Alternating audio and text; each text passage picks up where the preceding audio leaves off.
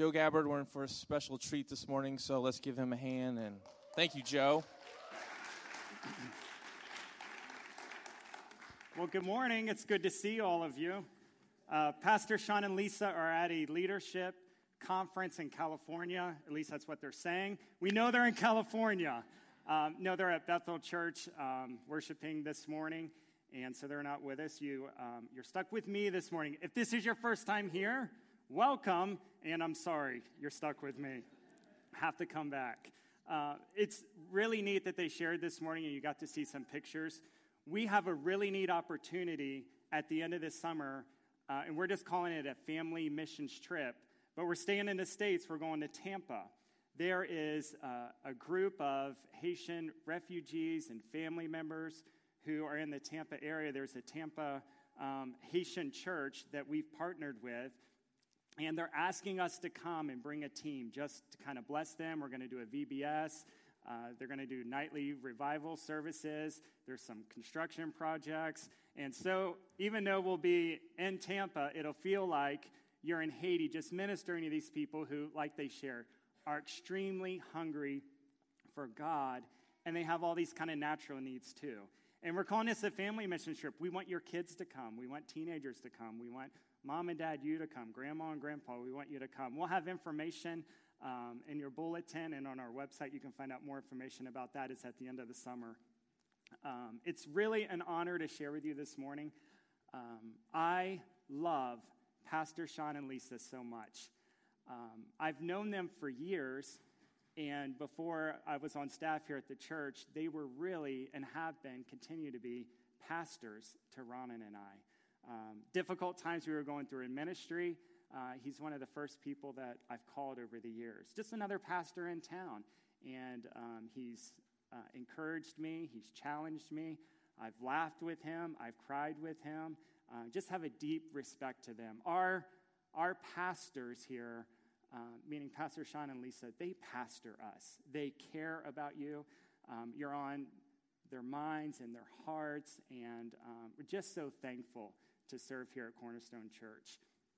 I'm going to share this morning, and I just titled it, A Jesus Moment. A really neat thing, you've been doing the last several weeks, we've been reading different testimonies, and at times we had the service where we just brought people up and shared different testimonies, and I started to hear, I was downstairs working with the kids, and I heard how all these testimonies and everything that was going on, and I thought to myself, we've got to do that with the kids. And it was totally impromptu. As the kids came in, and I was up front, I said, hey, is there anyone in here that wants to share what God's doing in your life? And like every hand went up. And I said, well, let me just pick two. So I picked this young man, and he comes up on the stage. And, of course, he's not prepped, and I have no idea what he's about to say, which is a good mix. And he gets up there and just this real tender testimony.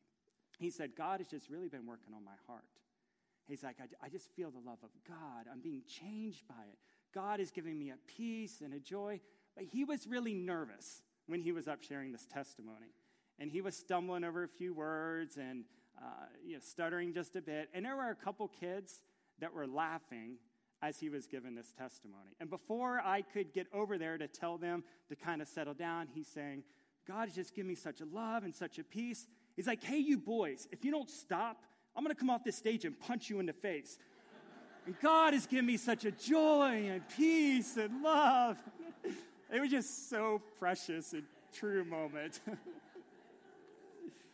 I told that story, and Pastor Sean said, you have to share that with everybody. You have to tell them that story. So if you laugh when I stutter, I'm going to come off this stage. No. If you have your Bible, we're going to be in Mark chapter 6. Verses 45 through 52. Mark chapter 6. And I'm going to go ahead and read through all these scriptures here. I think I'm out of the NIV this morning. It starts with immediately, which as you know ties us to the previous story. Jesus made his disciples get into the boat and go on ahead of him to Bethsaida while he dismissed the crowd. Verse 46. After leaving them, he, meaning Jesus, went up on a mountainside to pray. When evening came, the boat was in the middle of the lake, and he was alone on the land. There's a separation there. Verse 48, he saw the disciples straining at the oars because the wind was against them. About the fourth watch of the night, he went out to them, walking on the lake. He was about to pass them by. That's where he put a little question mark. He's about to pass them by. Why? Verse 49, but when they saw him walking on the lake, they thought he was a ghost. And they cried out because they all saw him and were terrified. Immediately, he spoke to them and said, "Take courage. It is I. Don't be afraid." Verse 51 and 52. Then he climbed into the boat with them, and the wind died down. They were completely amazed. Catch this last verse here. For they had not understood about the loaves. Their hearts were hardened. This story immediately follows the feeding of the 5,000. John says, when he's telling this story, the feeding of the 5,000, he says that the people in the crowd were proclaiming, "Surely, this is the Messiah. This is the one. This is the prophet who's come to save the world." It is, for lack of a better explanation, it is like a revival moment. I mean, Jesus is teaching a teaching we'll forever remember. He's giving this great teaching, and it's highlighted at the end by this unexplainable miracle.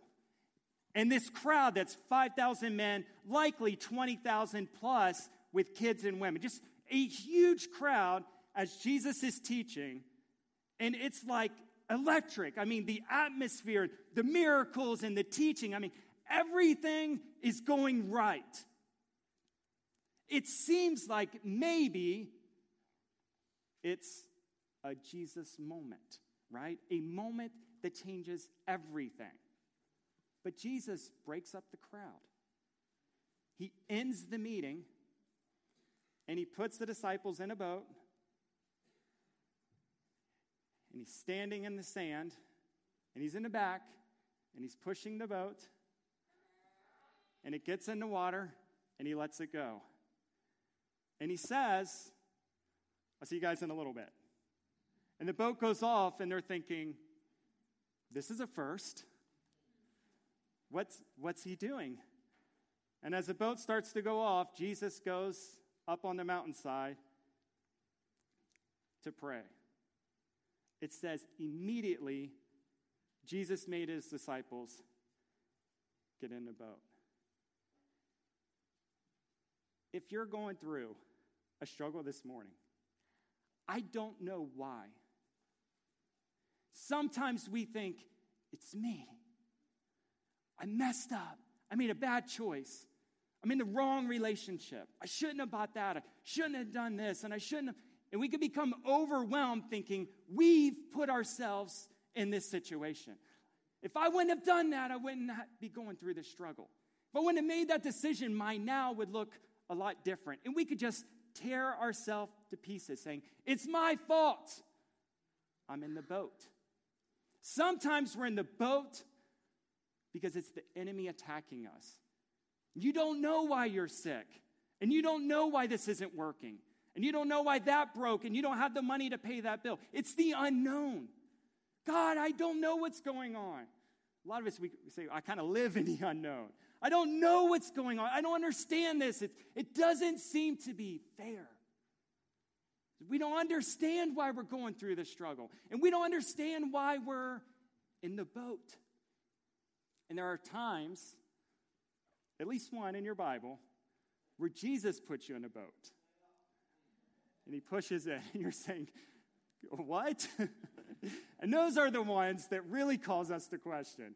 But God, I mean, you opened that door.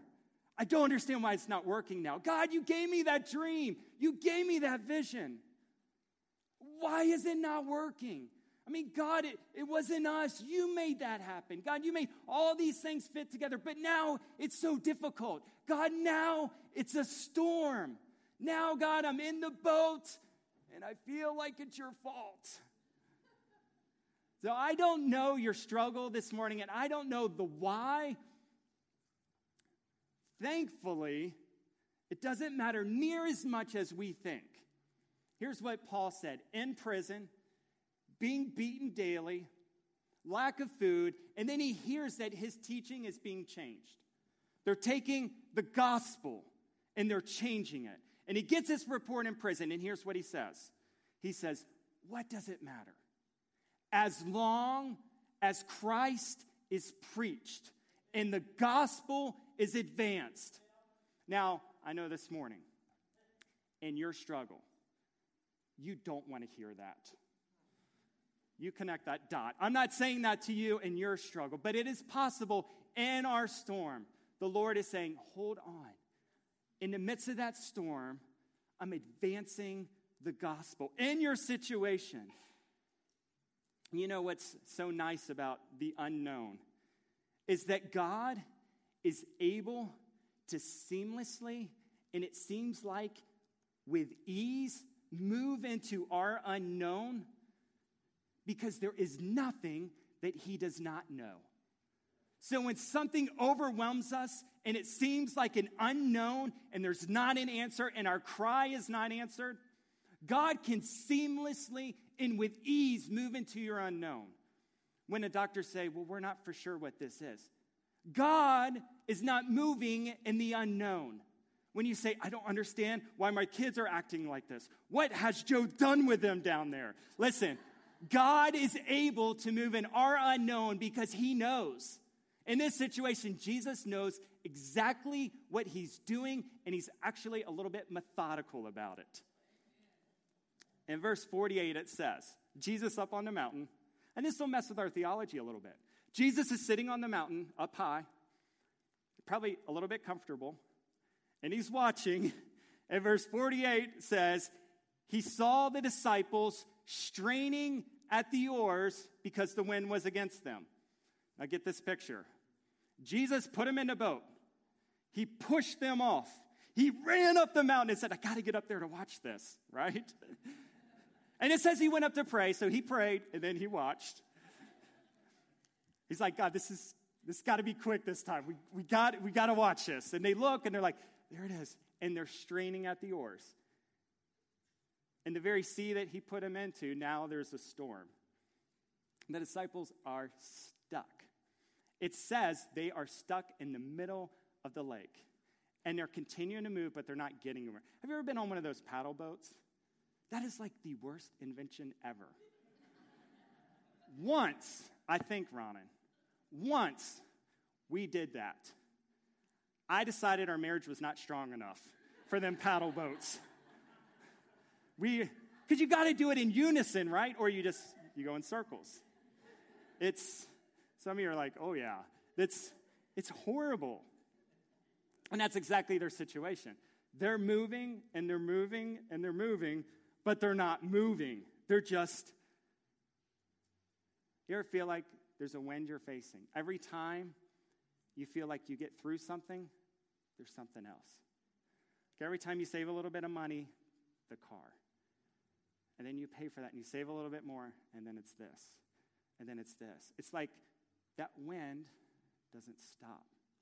And every time you feel like, God, I feel like I've overcome this situation now. And then you feel like you're in this situation again.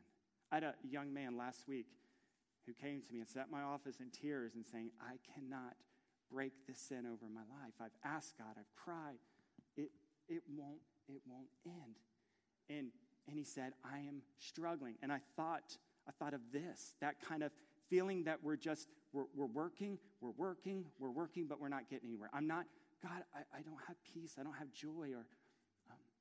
Or is it depression?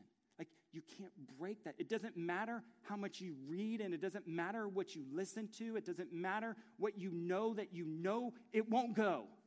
Like, it won't break. It's like a cloud, and the sun won't shine through. Like, my storm won't break. I've tried everything you're supposed to try. It won't stop. And so you can have this picture that God is not involved and he's just watching. Or you can have an accurate picture where God is watching you straining, and he says, keep on, hold on, I'm coming. Hold on, keep moving. Is that how you row, or is this how, I don't know. Keep doing what you do to keep the boat going. Keep going. As long as you're straining, as long as you're still able to move that arm, you're going to make it. And maybe that's a word, like the depression hasn't broken. You're here this morning. Maybe this morning is your Jesus moment. Let it be today. But if it's not, then it's tomorrow. And if it's not, it's Tuesday, and on and on and on. God is not just watching, saying, oh, well. No, he's cheering you on. Jesus stands at the right hand of the Father, interceding for you right now. He's on your side. He's not against you. He came and died and rose again for you. So you're straining, saying, it's just me. God won't listen. He won't answer. He's coming. I love Galatians 6:9. It says simply, don't get weary in well-doing. In due season, you'll reap. In due season. Yesterday, I made the horrible decision of going to Worlds of Fun with my two sons and getting on a water ride. It was under 60 degrees. And the name of this ride, I should have known. Like today I'm talking about people in a boat. I should have connected, God, I should not get in a boat the day before that message. I'm going to turn into my own illustration. It happened. So I get in this round boat. The ride is called Fury of the Nile. And I got in that boat, and my sons say to me, they're like, Dad, you're going to get soaked. And I said to them, I'm like, no, I'm not.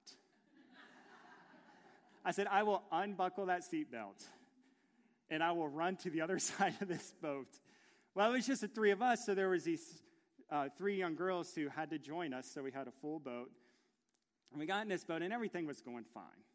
About halfway through it, everyone is soaked except for me.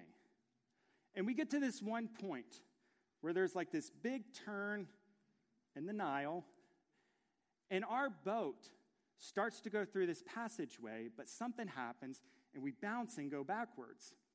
And now our boat is just spinning. But we're not moving. I'm telling you, I immediately thought of this message. And we're just spinning, and we're not moving. And I said, I needed somebody else to freak out because I'm the adult. Nobody was. And so I said something to maybe get them to freak out. I said, hey, do you guys think we're stuck? And these three teenage girls who I don't know are like, oh my goodness, we're stuck. We're stuck. And I'm like, oh my goodness, what did I start? And then my sons are like, Dad, are we really stuck? And we're just sitting there spinning. Now, there is this ridiculous thing that should not be turned on when it's under 60 degrees that shoots water, I thought randomly. And so it just shoots, and we're in that place where we're just spinning, and to make things worse, 55 degrees, this water, whoosh, shoots right at us. Now I'm wet. And because we're stuck, I'm thinking in 10 or 15 seconds, that stupid cannon is going to shoot us again. And sure enough, whoosh. And I start to hear laughter. And I'm thinking, I don't know which one of these kids is laughing, but I'm about to throw them out of the boat. And I look, and they're all still scared. And I'm like, who is laughing? And I look around, and there's a guy with a Worlds of Fun polo, his sunglasses, and I think he's taking pictures of us. He's just watching the whole thing. And he's got something in his hand. I think he has the trigger that's shooting the water over and over and over. In that moment, I felt like we were stuck. We were really at the mercy of this 15-year-old kid who works at Worlds of Fun. And just at the moment, he does something, and our boat is released, and we're able to keep on going. Sometimes we think that's God. Like we're stuck, and he's just pouring it on. Like, I'm stuck. It's not getting better, and now it's something else. Like, God, you're just not listening. God, you're just not answering. God, where are you? It's getting worse. It's getting worse. And we look, and we have this picture of God like he's either not involved or he's angry, and he's punishing us. And that's why our situation is going on. The Bible is very specific here in verse 48. I don't know, even the crucifixion of Jesus Christ, a portion of Scripture that gives us such specific times as these Scriptures do. In verse 48, it says, it is about the fourth watch of the night he went out to him. So we know that this is between 3 a.m. and 6 a.m. It is, depending on when you go to bed, it is really late at night or really early in the morning. It is extreme either way. So they have been struggling for at least 6 hours, possibly 9 hours. I don't know at what point God is coming to you in your storm, but he's coming. Your struggle has a beginning. And maybe you can think back to it, but your struggle has a beginning. Ronan is thinking, the day I met Joe. My struggle has a beginning, and your struggle has an end. Or an end. Nobody amens the second one. Or an end. Or an end. The good news is there is a beginning and there is an end. Here's the really good news. God has neither one. Like he was there before your struggle, he's there during your struggle, and he's going to lead you through it at the end. He doesn't have a beginning. He doesn't have a start. He doesn't have an end. He's not going to end on you. This is not the end of you. This is not the end of your dream. This is not the end of your passion. This is not the end of your healing. This is not the end. It's somewhere in the middle. It's somewhere between 3 and 6 a.m. It's somewhere between your 6 and 9 hours. It's just the middle. And I know we want our Jesus moment now. And I believe that. I will pray for anyone right now, God, heal them. Right now, save them. Listen to Ecclesiastes 3:11. He makes everything beautiful in its time. Man, why do you have to put the last 3 words? But he makes everything beautiful. So verse 49 and 50, it says, so Jesus goes down, he walks on the water, and it says he was intending to pass them. And it says, as they see him, they thought he was a ghost. It's not unusual because they live with Jesus. They know everything about him. They know exactly what he looks like. They know the length of his beard. They know if he parts his hair here, here, or in the middle. They know everything. They probably know Jesus' favorite food. They know what time he wakes up. They know what time he likes to go to bed. They know him so well, but they see him on that day in their storm, and they're like, it's a ghost. Church, it's possible that your struggle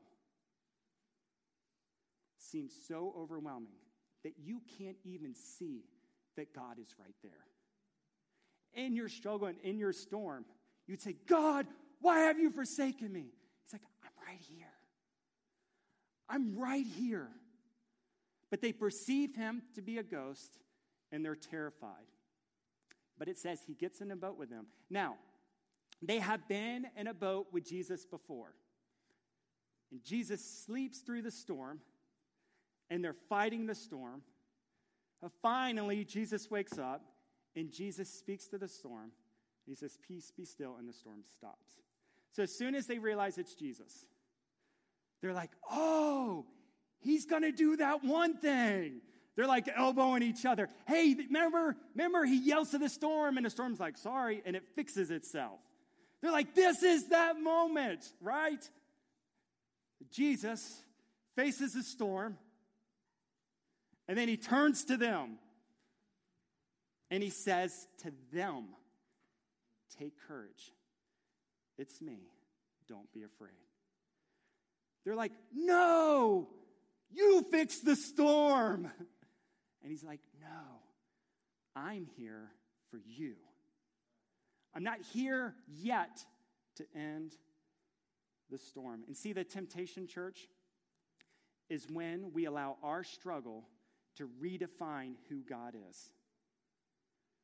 Instead, it's the character and the nature of God to define us in our storm, to strengthen us in our storm. I love the verse that says, glory to glory, he changes us. So he visits us in our struggle, and he leads us up out of that, and we are forever changed. It is us who is changed in the storm. And so maybe you've prayed and asked God to heal you, and you're not healed yet. And so you would start to say, well, maybe God really isn't a healer. I've prayed for my son. I prayed for my grandson, my granddaughter, my daughter, but they're not saved yet. And the temptation is to allow our struggle and our storm to redefine to us who God is. Well, God must not be that because. God must not be happy with me because. God must not whatever because of the storm. But listen, this is why we do church. This is why in your struggle, you're here this morning. And so somebody else can lay hands on you and say, he's right there. I know you can't see him because of your struggle, but he's right here. He's here right now. This is why when you struggle, keep coming, keep praying, keep calling, reach out, go to a small group. Do something to continue in spite of your storm. This is even while we were sinners, still Christ died for us. So the big question is, why God? Why this story? Why push them into the water? We don't have to guess, the Bible tells us. Verses 51 and 52 says, they were completely amazed because they had not understood about the loaves. Their hearts were hardened. So let's revisit that story really quick. Feeding of the 5,000.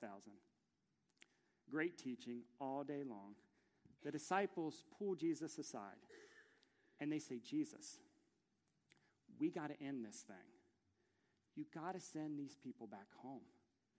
They've been here all day long, and they're extremely hungry. You've got to end this. They're hungry. Jesus never sends hungry people away. The disciples say, we got to send them away. Like, you've taught them really well, but they have a greater need now. Like, you've taught them really well, but don't you know their struggle, God? You've got to send them away to fend for themselves. That's not your God. That is not our God. That is not our Savior. Jesus doesn't send hurting people away. He doesn't say you're not good enough. He doesn't say you messed up. He doesn't say you shouldn't have got in that relationship. He doesn't say, oh, you can't break that sin. You can't overcome on your own. Oh, it's a generational thing. No, you got to go fix that yourself. We're not ready for you yet. Your need disqualifies you from your Savior? No. Jesus says, you think they're hungry bellies was a difficult lesson. Because I got a little bit of Texas in me, I'm fixing to put you in a boat. And you're going to get really hungry because your hearts are hardened. And listen, church, if you're in a struggle this morning, if you're hurting this morning, this is your house. This is your Jesus moment. I mean, maybe it's not the end today, but you're going to leave here with joy or peace or healing or the answer. It is your Jesus moment. Brokenness deserves a Jesus moment. No one is sent away. Scripture says, boldly come before him in all of our brokenness. in all of our sin, in all of our struggle. But it's a habit. I can't break it. I shouldn't even be here this morning. Yes, you should. This is your Jesus moment. Jesus moments were made for brokenness. That's what they were. The Jesus moment was not the great teaching. The Jesus moment was not even the meal. The Jesus moment was not, oh my goodness, we could have a revival. The Jesus moment are people connecting with Jesus as their everything. He's everything. And if you don't know him this morning, he is your everything. He's not angry. He's not mad. He's not here to punish you. He's here to say, come. Whoever is hungry, whoever is thirsty, come. Today is your Jesus moment. It was that moment when they were faced without the ability to feed the crowd, their Jesus moment. Several years ago, Ron and I were in ministry at a church in Houston. And we were on staff there. And we started to do some outreaches in the community, really similar to what we do here in the church. And we picked some areas where there was government housing. And we went to them and we partnered with them just to do like little festivals and really evangelistic meetings. They were very okay with us sharing the gospel to have these meetings and just reach out to kids and families. And we would start to do this at least once a month on a Saturday, just set up a portable sound system. Again, real similar to what we do here at Cornerstone Church. If you're not aware of that, you need to partner with Mitch and find out about those outreaches that we do. And we were doing that, and it was on one of those trips that I found, now this is Texas barbecue, so excuse me, but I found an excellent barbecue restaurant. And I kind of make it a habit then, while we were doing these outreaches, at some point I would disappear, get a bite to eat, and then rejoin the outreach.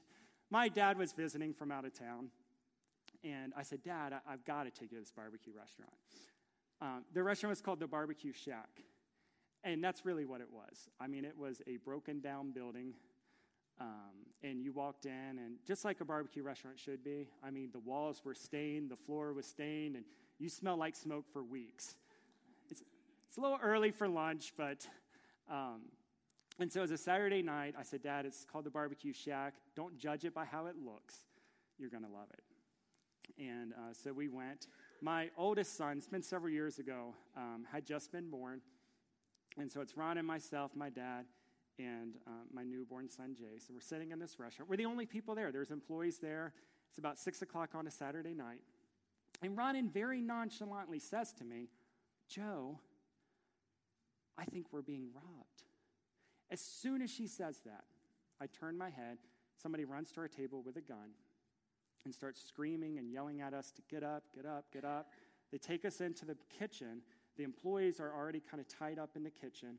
They ask for all of our money and jewelry and everything that we had, and we give it to them. They tie us together. There's 3 guys. 2 of them have guns. And we're robbed that night at this restaurant. They tied us all together, put us in a back room. We really thought that night, because of their behavior and how they acted, and just, we thought we were going to die.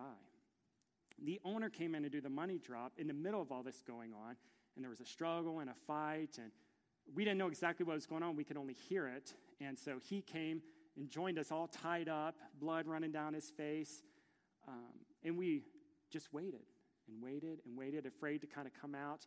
So they had robbed the place and left, and we called the police. The police came. We did our report and everything like that. And I was talking to one of the officers afterwards, and he just asked me, he said, why are you here on a Saturday night? And I said, I was here to eat. And he's like, you guys shouldn't, they close like at 6 or 7 on a Saturday night. They're not open late on weekends. He's like, this area is horrible with crime. You shouldn't have been here. And I said, we come all the time, on the weekends, and we bring kids and families, and we do outreaches. And he just shakes his head. He's like, you guys can't be doing that. He's like, do you have any idea of the gangs that are here and the violence? And he's like, we can't even keep this safe. We can't keep using. He's like, you shouldn't be doing that. And immediately, in my heart, I just agreed. I was like, yeah, I don't know. I mean, I was in shock still, and I remember that Ronan, it really shook us for weeks. Ronna went and stayed with her parents for a while. I was home alone, and I couldn't sleep at night. A fear wasn't like, I'm afraid of that. It was like a real thing that was on me. And everywhere I went, I would hear a sound, and I would startle and jump. I mean, a car drove by my house at night, and I would wake up alert. Just constant, like I couldn't function at all. Just, it was all over me. I remember I went up to the pastor that I worked for, and I was in tears, and I apologized. I said, I'm so sorry that I've been taking kids and families into that neighborhood. I said, I was just naive. I should have known better. I'm so sorry. And I told him, I said, I will never do it again. And he says to me, he says, I understand completely. Are you sure? And I said, I will never do it again. So people in the church, of course, found out. Where we were was in the newspaper. It was a big story. And it said, local pastors robbed in shack attack. And some people came up to me and said, Joe, we really feel like what we've been doing in that neighborhood and all those outreaches, and I could hear it. I was like, here's a parent in a church about to get really, really upset at me. Here we go. And they said, we've really got to talk about this. I mean, we've been going in those neighborhoods. We had no idea the crime. We had no idea. And they said to me, would it be okay if we bought a school bus and we started driving into that neighborhood on weekends and doing like more ministry? And maybe we could even like start busing kids in on Sundays so they can worship with us at church. And I'm like, no. And they said, we've got teams. We're ready to buy a bus now. Like, we'll go buy it right as soon as this conversation's over. And I was like, okay, I guess. And I had another family say, hey, when we start bringing all these kids and all these families and we're busing them into the church, it's not fair that they just sit through our lessons and classes like they haven't even had breakfast yet. It's not fair. It's not right. And they said, we want our whole fellowship hall. They're like, we want to turn it into like a restaurant for them. Not members in our church, only guests we bus in. We want them to come in and we want them to sit down and have bacon and eggs and sausage and pancakes. And I'm like, who's going to do all this? They're like, we've already got the team ready to do it. We're all ready to do it. You just say yes. And I was like, okay. And then ushers came to me and they said, would it be weird if, like, right before the bus got here, like, we start bringing the ushers outside and we're bringing the greeters outside and we're bringing families outside. And as they're coming off the bus, we're just high-fiving them and welcoming them and hugging them and loving on them. And I was like, I guess. And you guys, as far as I know, to this day, that ministry continues. I mean, dozens and dozens and dozens of kids got saved. Families brought back together. People healed and saved and delivered. I had no idea that my storm was a Jesus moment. I had no idea that storm that wanted me to end everything was about to turn our little neighborhood upside down for the kingdom of God. I don't know at what point your struggle turns, but just keep rowing. Hang on and keep moving. You're like, those are Jesus words we say. I can't hang on. Let us lay hands on then to encourage you to keep on. We are waiting for our Jesus moment, but it comes in the midst of somebody's storm. Lord Jesus, I pray today. I pray for anyone this morning who's in a struggle and in a storm. I pray just as David prayed this beautiful prayer in the Old Testament, being chased, running for his life, nobody to trust. He says, God, rend the heavens and come down for me. God, split the divide between heaven and earth. You got to come down for me. And I say that prayer over those in a struggle right now. God, rend the heavens and come down for them. God, whatever divide there seems to be between heaven and earth, split it and calm down now. Yes, Lord. I pray a Jesus moment right now. I pray those that are sick healed now in Jesus' name. Now. I pray it now in Jesus' name. I pray there are those who are not walking in a relationship with you. Those that say, I'm not saved, I'm not a believer. I pray your moment right now in Jesus' name. Let this be your Jesus moment. Scripture says simply, everyone who calls on the name of the Lord shall be saved. Just call on him right now. This is your Jesus moment. Whether it's a relationship or finances or fear, worry, doubt, depression, whatever it is, oh God, let this be our Jesus moment. And God, I pray as a church, I pray this for Cornerstone Church. I pray this for every small group in our church. I pray for every individual that's going to be at work on a Monday morning and it feels like hostile territory. I pray, let us bring a Jesus moment to our world. In our home, in our work, use us to step into someone else's storm. Use us to say, he's here. He's here right now. God, let us not make the mistake the disciples did by pushing away hungry people. Instead, God, help us to turn our arms open wide to welcome them in. In Jesus' name. In Jesus' name, amen.